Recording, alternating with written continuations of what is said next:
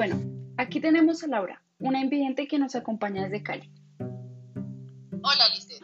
Bueno, primeramente agradecerte por tu invitación. A ti por acompañarnos.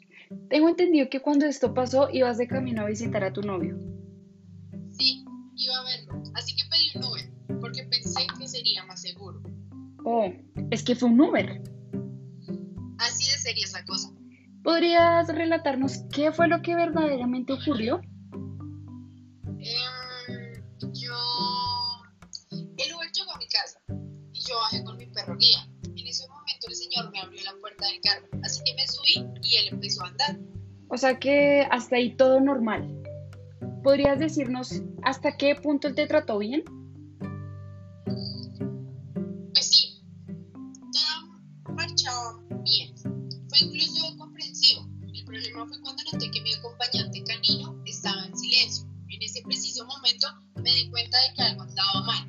Y es que, ¿dónde estaba mi perro? ¿Dónde? Atrás, en el maletero.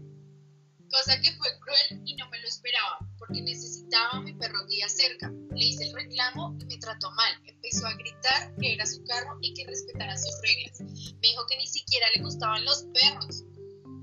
Ush, pero qué intolerante este sujeto. Exactamente. Y por eso le pedí que parara y me dejara en alguna acera. Le expliqué que me quería bajar y él se negó. Fue hasta que insistí por tercera vez que él accedió a dejarme ir y me dejó tirada. No me dijo dónde, solo me dejó ahí y se largó. Laura, sé que esto es difícil de relatar y te agradezco profundamente que compartieras tu historia.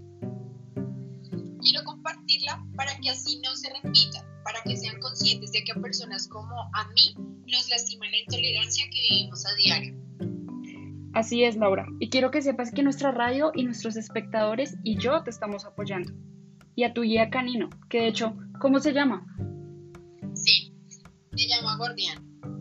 Bien, Laura, muchísimas gracias. Y a todos ustedes, recordarles que existe la Ley 1346 del año 2009, donde se permite la asistencia animal para personas con discapacidad visual. Y esto fue todo por el día de hoy. Gracias.